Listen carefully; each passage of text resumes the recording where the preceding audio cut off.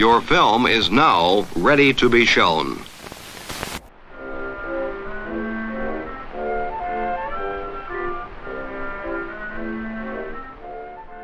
Good morning. I'm Justin Hendricks, editor of Tech Policy Press, a nonprofit media and community venture intended to provoke new ideas, debate, and discussion at the intersection of technology and democracy. In August 2020, Facebook released a video featuring an avatar named Morgan explaining safety features in Horizons, its 3D virtual environment that users can explore in the Oculus headset. Here, you can connect with other people as you explore and build worlds together. The avatars you'll meet are real people, so be kind and treat them with respect. When you're in Horizon, you're always in control, with easy access to our safety features. With a single tap, you'll enter a personal safe zone, where you can take a moment away from other people and your surroundings. The company, which has hitched its future on virtual reality, is clearly focused on how to make these environments safe. Last November, Financial Times reporter Hannah Murphy reported on an internal Facebook memo from March that year, outlining the company's plans to address safety in its virtual reality environment, which it calls the metaverse. The memo was written by Andrew Bosworth, then the executive in charge of Facebook's push into virtual reality, and now the chief technology officer of the entire company, which has been renamed Meta to emphasize the importance it believes virtual reality will play in its future. In the memo, Bosworth said he wants virtual worlds to have, quote, almost Disney levels of safety, unquote. But he also acknowledged that moderation, quote, at any meaningful scale is practically impossible, unquote.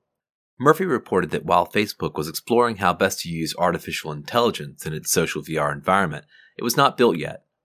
Bosworth suggested that in VR, the company should pursue, quote, a stronger bias towards enforcement along some sort of spectrum of warning, successively longer suspensions, and ultimately expulsion from multi-user spaces, unquote.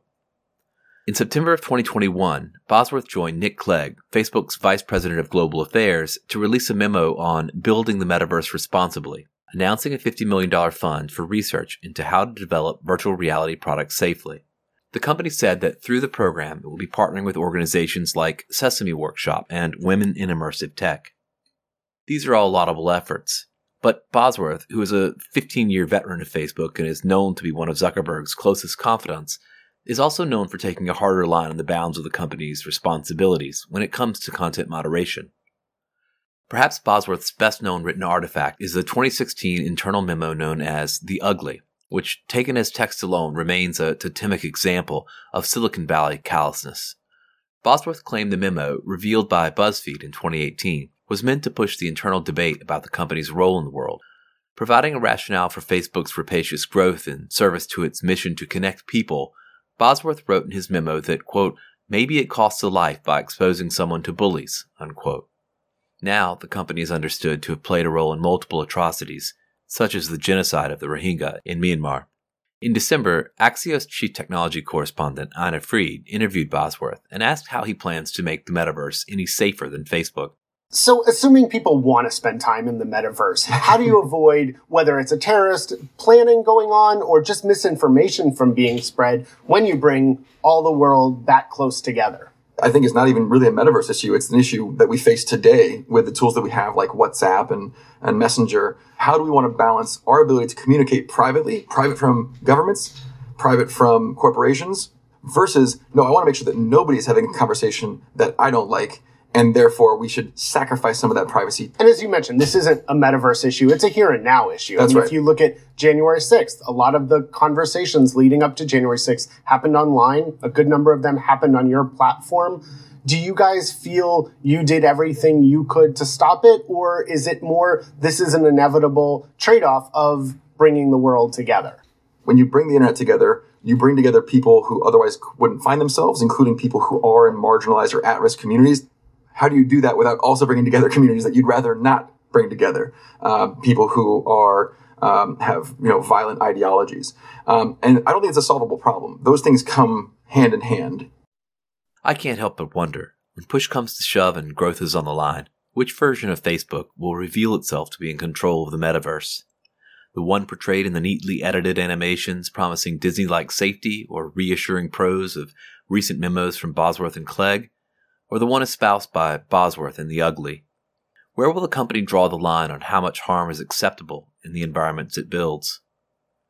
This week's podcast has two segments. We're going to hear from Vice News reporter Carter Sherman about her story from last week titled, "Woman Says She Was Virtually Gang Raped in Facebook's Metaverse," detailing an incident that represents an early test of Facebook's ability to create a safe environment. Then, I speak with Dr. Carly Kocurek, a cultural historian specializing in the study of new media technologies and video gaming, about a story from 1993 that presaged some of the questions we're faced with when thinking about safety and abuse in virtual environments. First up, Carter Sherman. My name is Carter Sherman, and I am a reporter at Vice News covering gender and sexuality. Can you tell me a little bit about your beat and the sorts of things that you write regarding gender and sexuality?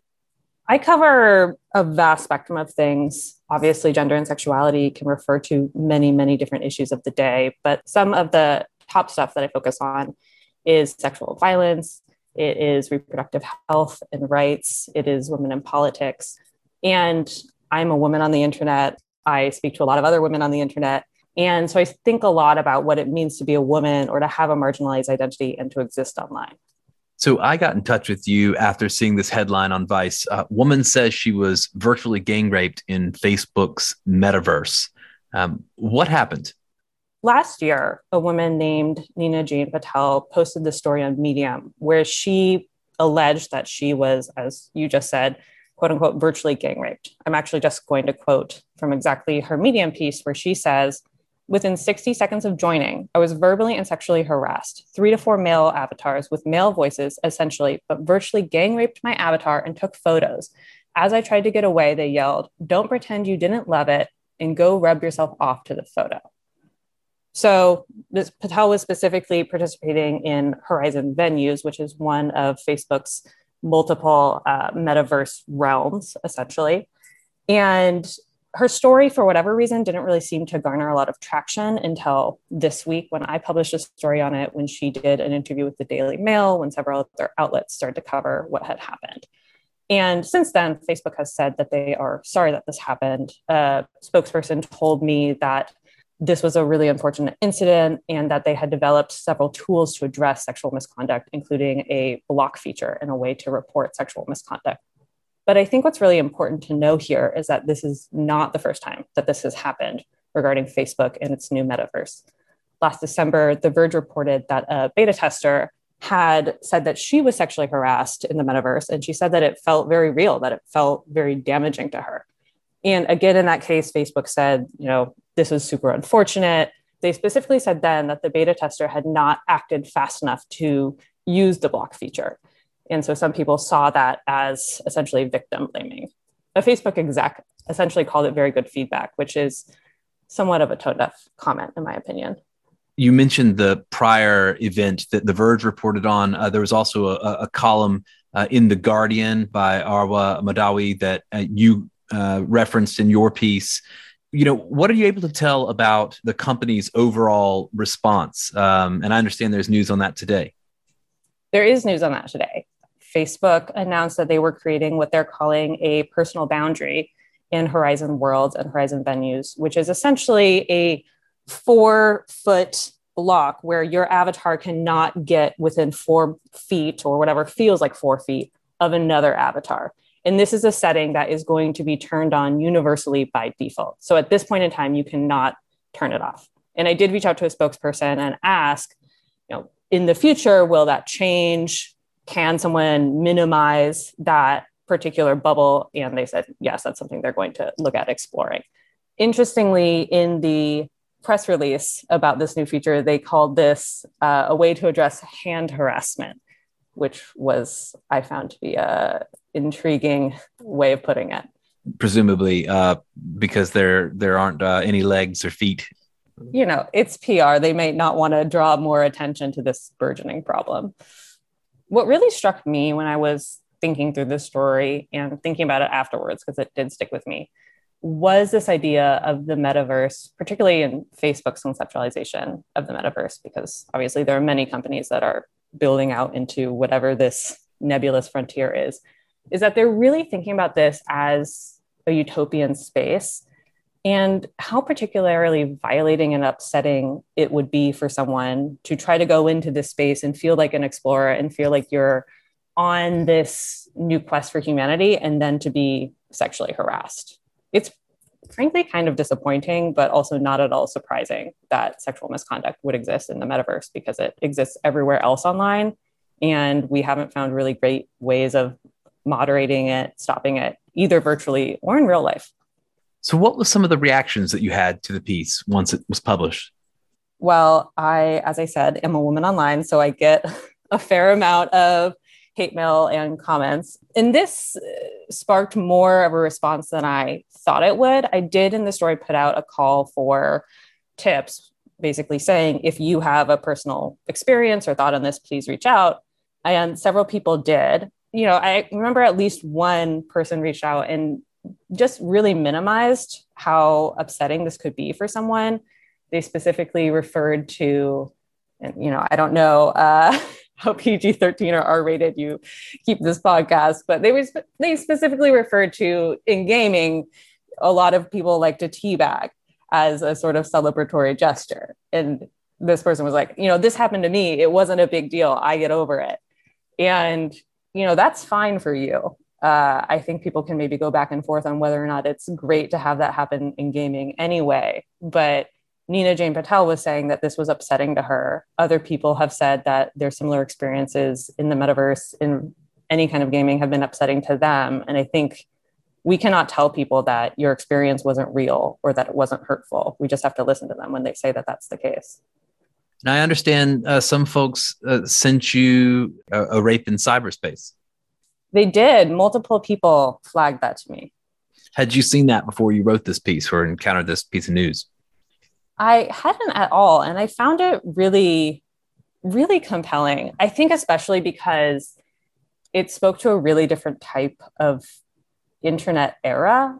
It spoke to a time when the internet was much more of a Wild West, which is the internet that I kind of remember growing up with. And it's funny to me that now we have these companies that have commandeered so much of the way that we interact with one another. We have Facebook, we have Twitter, and yet it's the exact same questions that we're still dealing with decades on. These enormous companies have not necessarily found better ways and have maybe found worse ways of sorting out these issues.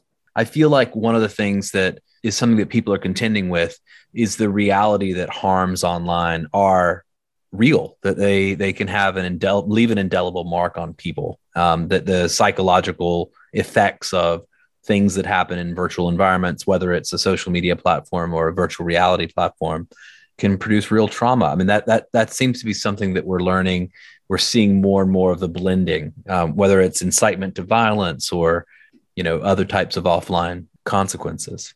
I think that that's at the core of this issue. Is we're moving always into a direction where what's real and what's virtual, those boundaries are dissolving.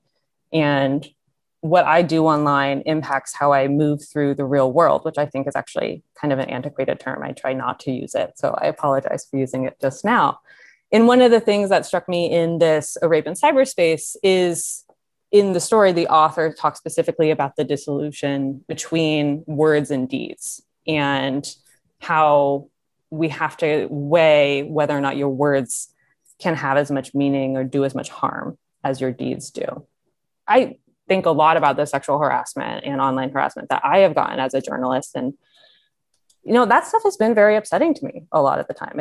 I am public about the fact that I've been sexually assaulted in my real life. And some of the harassment that I've dealt with online has hurt me in similar ways as the actual sexual harassment that occurred to me. And I think that we really do have to think about, how do we have accountability in these spaces? Not just how do we protect people, because in the real world, there are all these ways that we tell women to protect themselves, and that really could keep people safer. But how do we also make sure that when someone does something to you online, that their actions are taken seriously and result in real consequences? And what should those consequences be also? Your other story this week, in some ways, has some parallels when you think about, those themes. So you wrote with Tess Owen about white nationalists and how they're hijacking the anti-abortion movement. Do you see parallels? I definitely do. in reporting that story, we spent a fair amount of time on Facebook, on Telegram, and in some other unsavory corners of the web. And this is how all of this stuff foments. These people, these white nationalists, have to find ways of talking to one another online. And then, of course, that spilled out into the real world. We saw that on January 6th. We saw that at the March for Life, which is the largest annual anti-abortion gathering in the country. And this year, Patriot Front, which is a white nationalist group, showed up and tried to use the March for Life as a recruitment opportunity. If Patriot Front wasn't able to talk to one another online, would they have done that? Would they have been able to pull off that kind of coordination? Probably not. I think that oftentimes people do not take sexual harassment and sexual violence seriously enough. There are all of these other ways that people talk about violence and incite violence online that should be, how do I put this? We just don't take sexual violence and harassment seriously when it happens online. And it makes me very concerned about the ways that we don't take other kinds of harassment and violence and talk about those things seriously online. I guess on some level, Facebook as a company, my bias has probably come through after dozens of episodes of this podcast, but I don't regard it as a sort of trustworthy entity with regard to handling these matters. It's proven itself over and over not to have the right approach, not to have clearly the right incentives to address these problems. And so I don't know. I found your piece to be a harbinger of possibly quite bad things to come.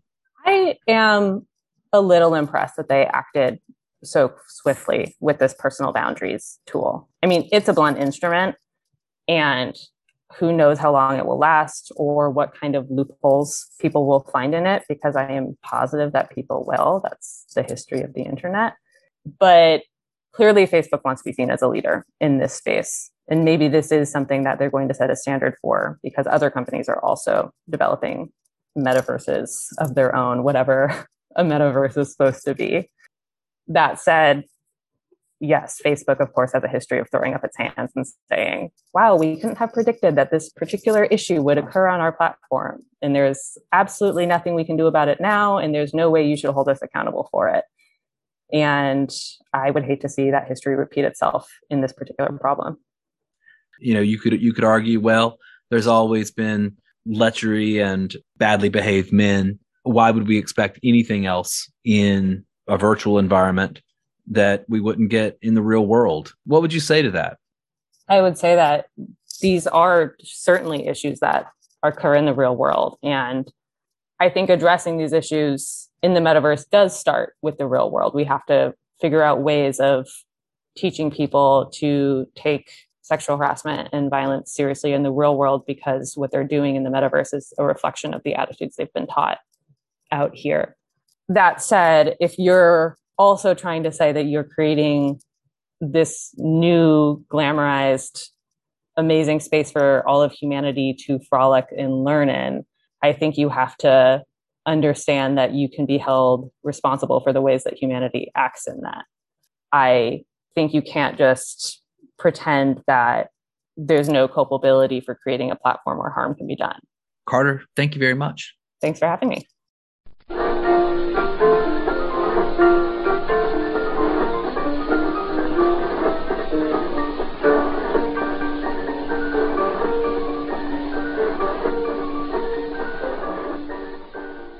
If you are enjoying this podcast, consider subscribing.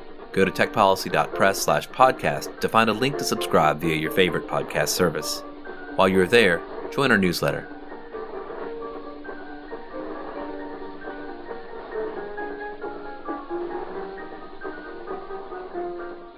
Next up, Dr. Carly Kocurek, a cultural historian and associate professor of digital humanities and media studies at Illinois Tech, who specializes in the study of new media technologies and video gaming. Carly is the author of 2 books, Coin-Operated Americans, Rebooting Boyhood at the Video Game Arcade, which chronicles the rise of video game arcades in the U.S., and Brenda Laurel, Pioneering Games for Girls, which considers Laurel's career as a game designer and researcher. I noticed Kocurek tweet about a story called A Rape in Cyberspace, first published in the Village Voice in December of 1993. Written by Julian Dibble, The story is remarkably prescient about the issues of creating safe online environments and nearly predicts the type of event Carter Sherman reported on this week. I caught up with Carly about the story and her thoughts on whether we can build virtual environments that are safe and healthy. My name is Carly Kocurek. I'm an associate professor of digital humanities and media studies and director of humanities graduate programs at the Illinois Institute of Technology. Carly, tell me about your research. So I come out of a cultural history background, and so I primarily look at the history of video games. So my first book is a book called Coin-Operated Americans about the video game arcade in the United States, mainly in the 1970s and into the early 1980s. More recently, I wrote a book for a series I edited about game designers, and that book's about Brenda Laurel and kind of the work she did in Games for Girls, but also virtual reality and kind of thinking about her as a designer.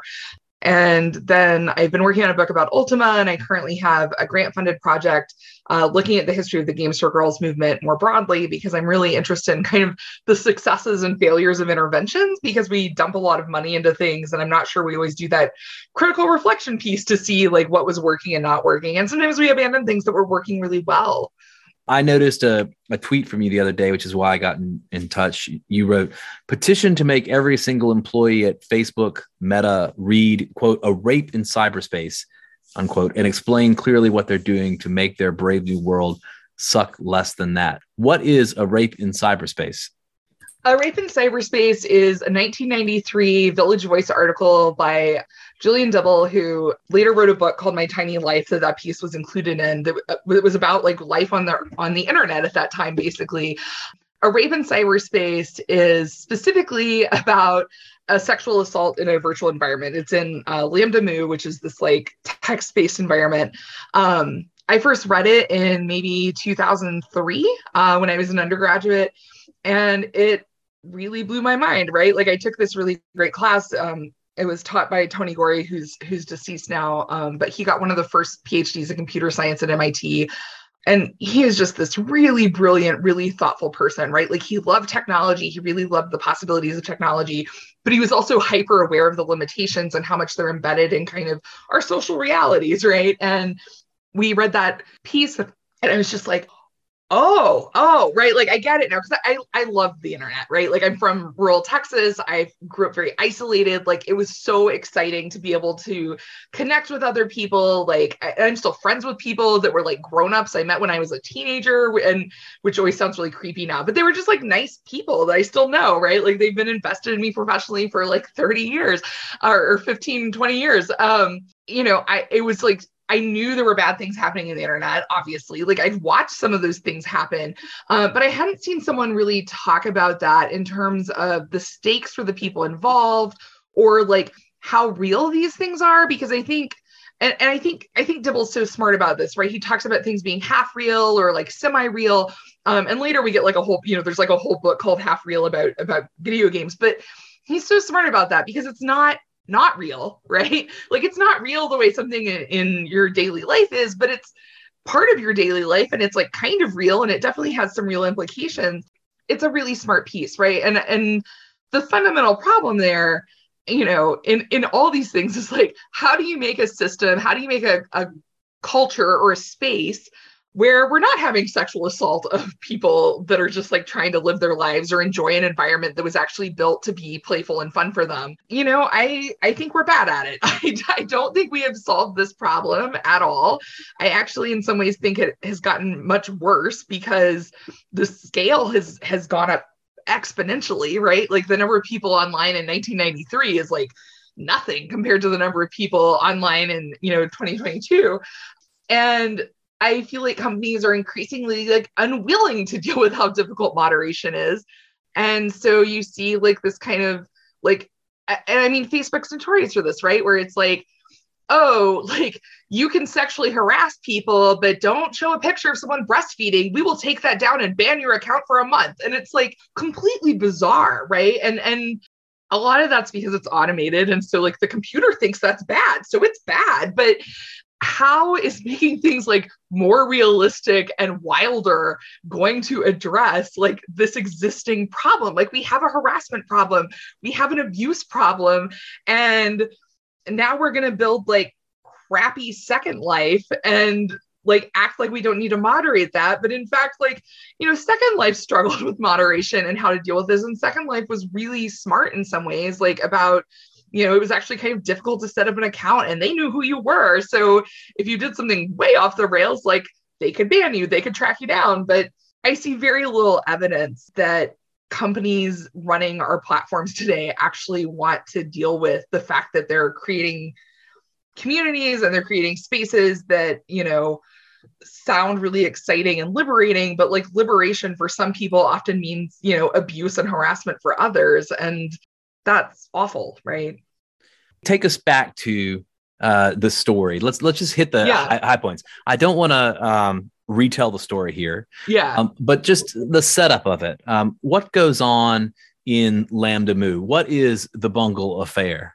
Yeah. So Lambda Mu, again, like text-based environment, and it had this idea of being kind of like a mansion, right? And so it's all described with text, and people would go in and you could like make your own room by like just describing it and writing it out. And people could visit if you let them, and you could describe who your character was. And so everyone's interacting through these text-based descriptions. And one of the main spaces is the living room, right? And so like people hang out in the living room when they want to interact with other people kind of in an open way.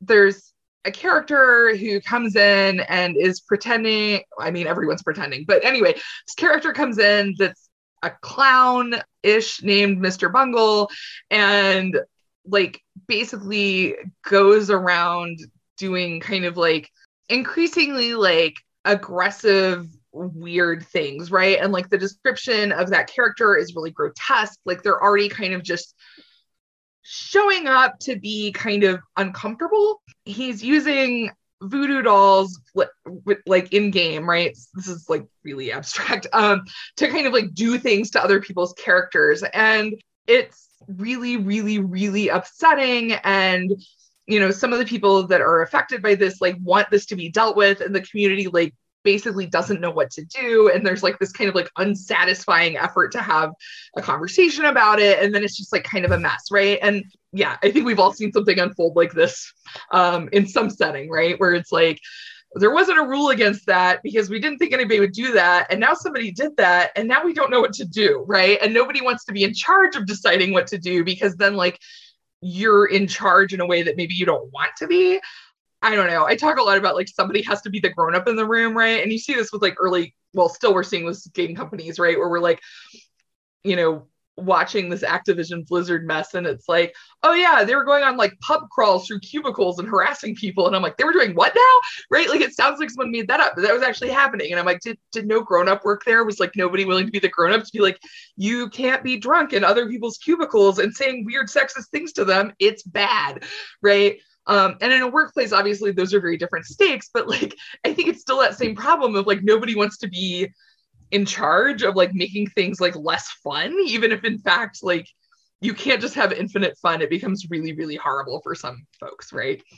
So this world is kind of like, and in fact, he invokes William Burroughs at the very end of the story, but it's kind of like this William Burroughs sort of aesthetic going on of almost like masquerade in this virtual environment, and people are kind of taking on different characters, as you say, written in 1993, and yet it evokes all kinds of things. I mean, there's hints of kind of hacky deep fake maneuvers to change how people appear or what they do. There's, all of the stuff certainly around the reactions that the community has to the harms, and then the kind of response that the wizards or the technicians who are responsible for managing the space have. It really does seem to presage a lot of the arc we've been on with a company like Facebook. I think there's like a real utopic impulse in how we talk about technology, right? And you can see this in, a lot of the kind of early Silicon Valley rhetoric, or like how people talk about like Xerox PARC or, Atari Labs or any of these kinds of spaces. And like, it's often like, I mean, there's a euphoria to it. And I'm not saying that, well, I'm saying it critically, but like in the sense that I would also criticize myself, right? Like there's something so intoxicating and delightful, and like that sense of possibility and wonder is so powerful, and it's so real. But I also think there's a way that like it makes us all children, where we're like so excited that we don't like slow down and think about what we're doing.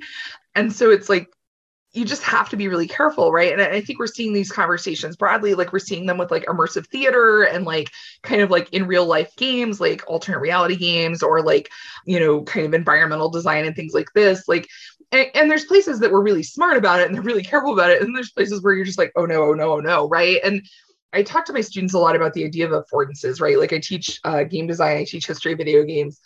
And, affordances at a really basic level, it's like, what is that thing made for, right? So like a button is made for pushing. So the affordance of a button is pushing. If you're building an environment or you're building a space or you're building a system or you're building a community, you're also designing affordances. And if one of the affordances is you can like build a virtual version of someone and then rape it in a public living room, like maybe that was bad design, right? Like maybe you should not have made that thing that way. And I think often like people build these things and they don't think through that fully because they're so excited. I love this example. My friend Stephen Conway, who teaches in Australia and does design, is really smart. And he was asked to consult on this like live action thing where the players had fake guns, but they're being kind of like accosted by real actors playing the enemies. I think it had a zombie theme. And he was like, you have to have some way the game ends slightly before the actor gets in range, like physical range of the players, because the players are going to be upset and scared, even though it's a game, because that's the goal of the game, is that they be upset and scared in that moment. And they're going to hit people, right? And they're like, why would anyone do that? Nobody would do that, right? Like, I can't believe they would do that. And of course they run like one demo and they have to stop it immediately because the first player that's like confronted by an actor clubs them with the fake gun, right? And like, it's not because the player is a terrible person. It's not because the actor was like, none of them were doing anything wrong. The system had created a situation in which the most likely outcome was that poor actor got clubbed with a fake gun, right? Like, that's not even any malice, right? You can have a lot of harm with no malice if the system is allowing for harm. So there's a lot of that kind of language in here in this story about trying to understand the connection between online circumstances and offline harm, like actual harm, physical harm, psychological trauma, that kind of thing. One of the things that you were commenting on in that tweet, of course, was the direction we appear to be going in, that Facebook has now announced its intent to build what it calls a metaverse. And we know very little about how it will moderate that space. Just the earliest inklings from the new CTO, Andrew Bosworth, who's talked about wanting to make it a Disney-like space, but also acknowledged that meaningful moderation is going to be very difficult in that type of environment. What do you imagine will go on from here? How will this unfold? I mean, they already have a groping problem. MIT Review covered that last year. I mean, I don't even know how many people they have on the platform right now. It can't be that many proportionally to like how many people are on Facebook itself, right? So they already have a problem. There was another story like this past week, I think on Insider, about someone reporting that, she was groped by a gang of male avatars in the metaverse, right? So I think like they've already built a system in which this can happen and is happening. And I'm already seeing discourse unfold where it's like, oh, that's not real. But I really think like that kind of dismissal, it misses how much online and games, and those aren't necessarily synonymous, but like are integrated into our daily life. And I think it also really misses what has been an increasingly sophisticated conversation about kinds of harm and kinds of abuse, right? I think we've been having culturally, and it's really been led by a lot of work in fields like psychology and social work, right? Where it's like, yeah, like if someone punches you, that's abusive, right? But also if someone like constantly says mean things to you or lies to you, like that's also not okay. And it's also abusive, right? So there's different categories of these things, but they're all harmful. And we can't just dismiss one because it's not like, quote unquote, the worst one or something, right? And so, I don't know how equipped the company is to deal with this. And I have seen nothing in how they handle, hate groups on Facebook, misinformation on Facebook. Like they're just kind of starting to have a conversation about that. And it's late, right? Like the cart and the horse and the barn, they're in the wrong order here.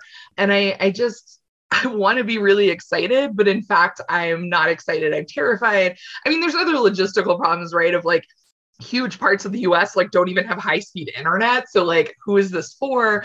But I think there's like a really fundamental kind of like design and management problem that I've seen zero conversation about in like the official sense, right? I've seen a lot of concern from critics, from historians, from potential users, from journalists, from women who have been on the internet before, right? But I'm not seeing kind of like a forward thinking or like, it just doesn't seem to be part of their concern, right? At like the creation level, because like this, if you're going to make a good place, like that has to be your first, that has to be there in the beginning. You can't just like later come in and be like, oh, let's retcon this. It was not a rape playground. It was a nice place. And like, it's not a nice place. They already have a huge problem and they don't seem equipped to deal with it or prepared to deal with it.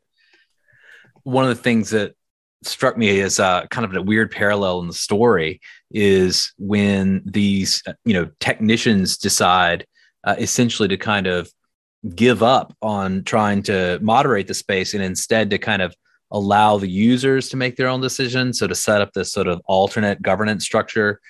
And, I was kind of in my head, I was thinking, it's not quite the oversight board, but it's a little bit like that. Like they've kind of like decided, well, this is really complicated and too hard to do. And we need somebody else to make this decision. So we're going to, introduce a new way of doing this.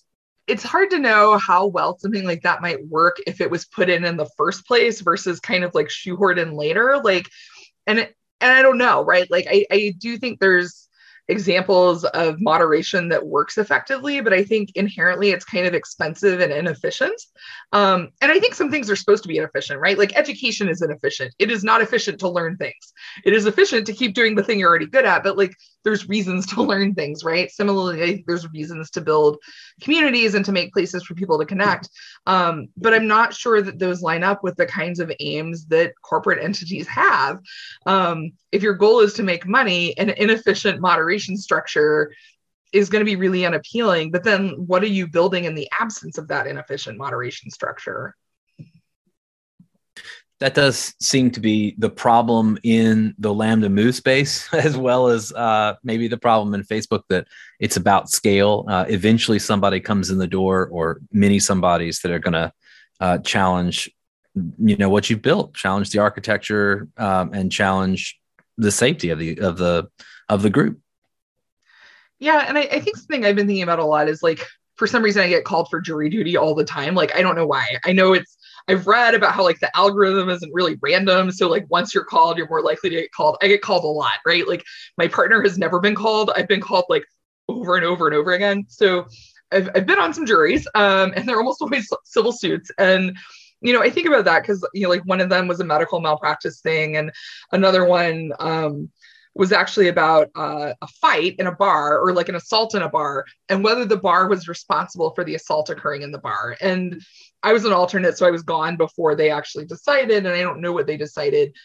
I do think, like, regardless of what was decided, like that was a legitimate question, right? Like a good question is, if there's an assault in the bar because the bar is understaffed and they're ignoring the aggressive person because they're friends with one of the staff or they know them or something, and then that person really hurts someone, like whose bad judgment was that, right? And like, are they responsible for that bad judgment? And is the business responsible for that bad judgment? So if you build a space, if you're a big company and you build a space and then you let it be feral and there are people sexually assaulting people in it, like whether or not you're legally culpable for that, I would say you're kind of responsible for that, right? Like you kind of made that happen.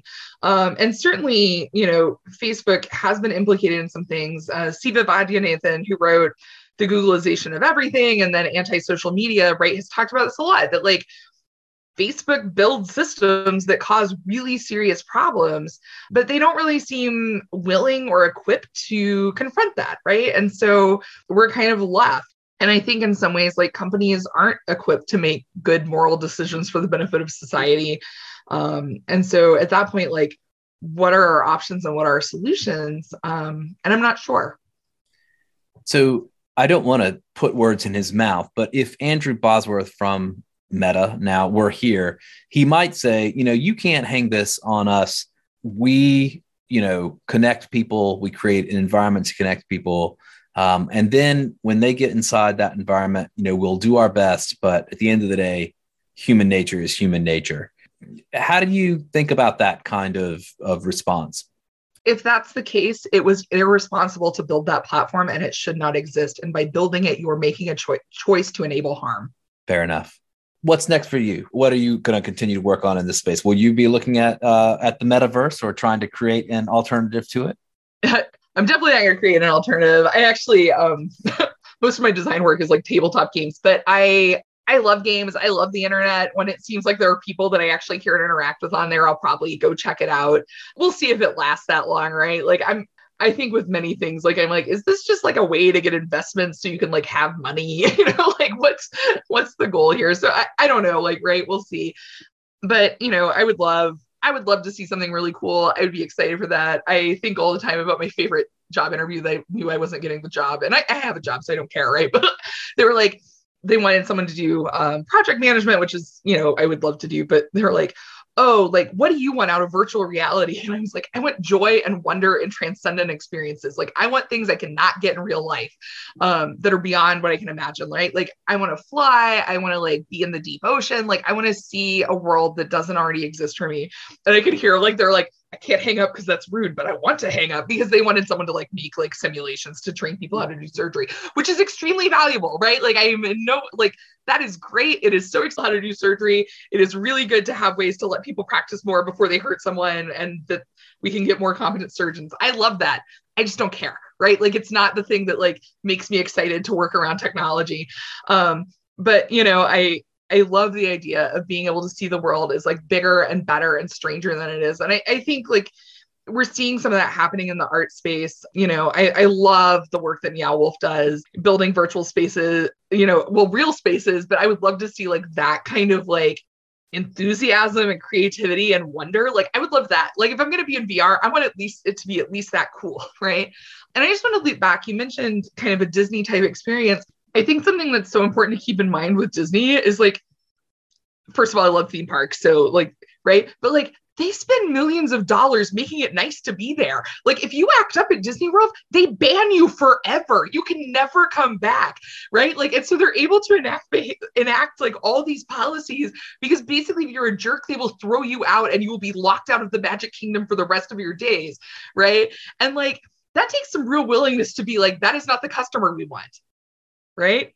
There are customers we don't want in our Magic Kingdom that we don't want in our theme parks because they ruin it for everyone else. And then we're going to have a problem. And so they'll enact that. And that doesn't mean they never have problems, right? Like there's been some like kind of famous incidents of problems, but it does mean that like people's sense of risk, if they're acting badly or disrupting other people's time, is actually high, right? Like there's something at stake. Whereas I think a lot of times people building virtual environments build environments where nothing is at stake. And when nothing's at stake and there's no accountability, people act bad. This story, written in 1993, really captured a lot of the issues that we're dealing with now. Is there anyone else you're reading at the moment that you feel like may be as prescient about where we'll be a few decades from now? Oh man, I really like, again, like I'm kind of an optimist at heart. I really love Bo Ruberg's work looking at kind of, they have a new book, a newish book called like Video Games Have Always Been Queer. And I love this idea of kind of like refinding how like that space to be weird and to be different and to like, again, like kind of do things that don't necessarily serve some kind of financial purpose or professional purpose, but are really about kind of like exploration and joy and wonder. And so, yeah, I love Bo Ruberg's work. I think they're doing great stuff. Adrian Shaw did kind of like a video game archive focused on LGBTQ games. And that was recently moved to the Strong because they have resources to help preserve this. But like, I love like the approach there is really like, if anyone said this was queer, it goes in the spreadsheet because we're looking for how people see themselves, even if like the maker of the game was like, no, that was not intended at all. Like, it's still like an interesting thing. I want more space for people to be safe and happy. And I know that always sounds like so naive. And I think like this cynical version of me that was like 25 would be laughing at myself right now. But I don't know. Like, I think sometimes there's a lot of kind of like cynicism where it's like, oh, I have to learn all these new things. And I'm like, I love learning new things. I love that there are so many new ways to be nice to people and to see them as they are and to recognize them. And like, I want that world, right? Like, and so like, I think always, like, I always am like looking at what's happening in kind of like queer activist spaces, what's happening in, community spaces. There's a ton of mutual aid that happens in my neighborhood. And like, I want the world of love fridges that are being stocked and people are posting saying, I desperately need a coat, and someone gets it for them, right? Like, that's the world I want. And I think there's ways the virtual world can enable that and can provide space for us. It can let us access things we can't access. It can make people who have trouble leaving their houses, it can give them a bigger world that is full of connection. And that's what I want. I want a world full of connection where we see each other and try to meet each other's needs. And I do think there's space for that. And I think there are people writing about technology that still see that. And so I want that optimism. I have that optimism. We need to be real careful. Carly, thank you so much. Yeah.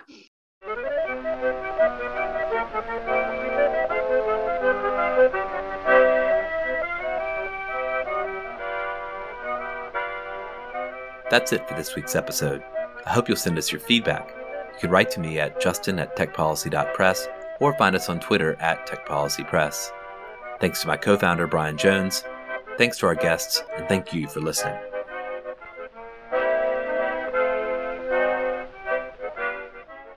Tech Policy Press.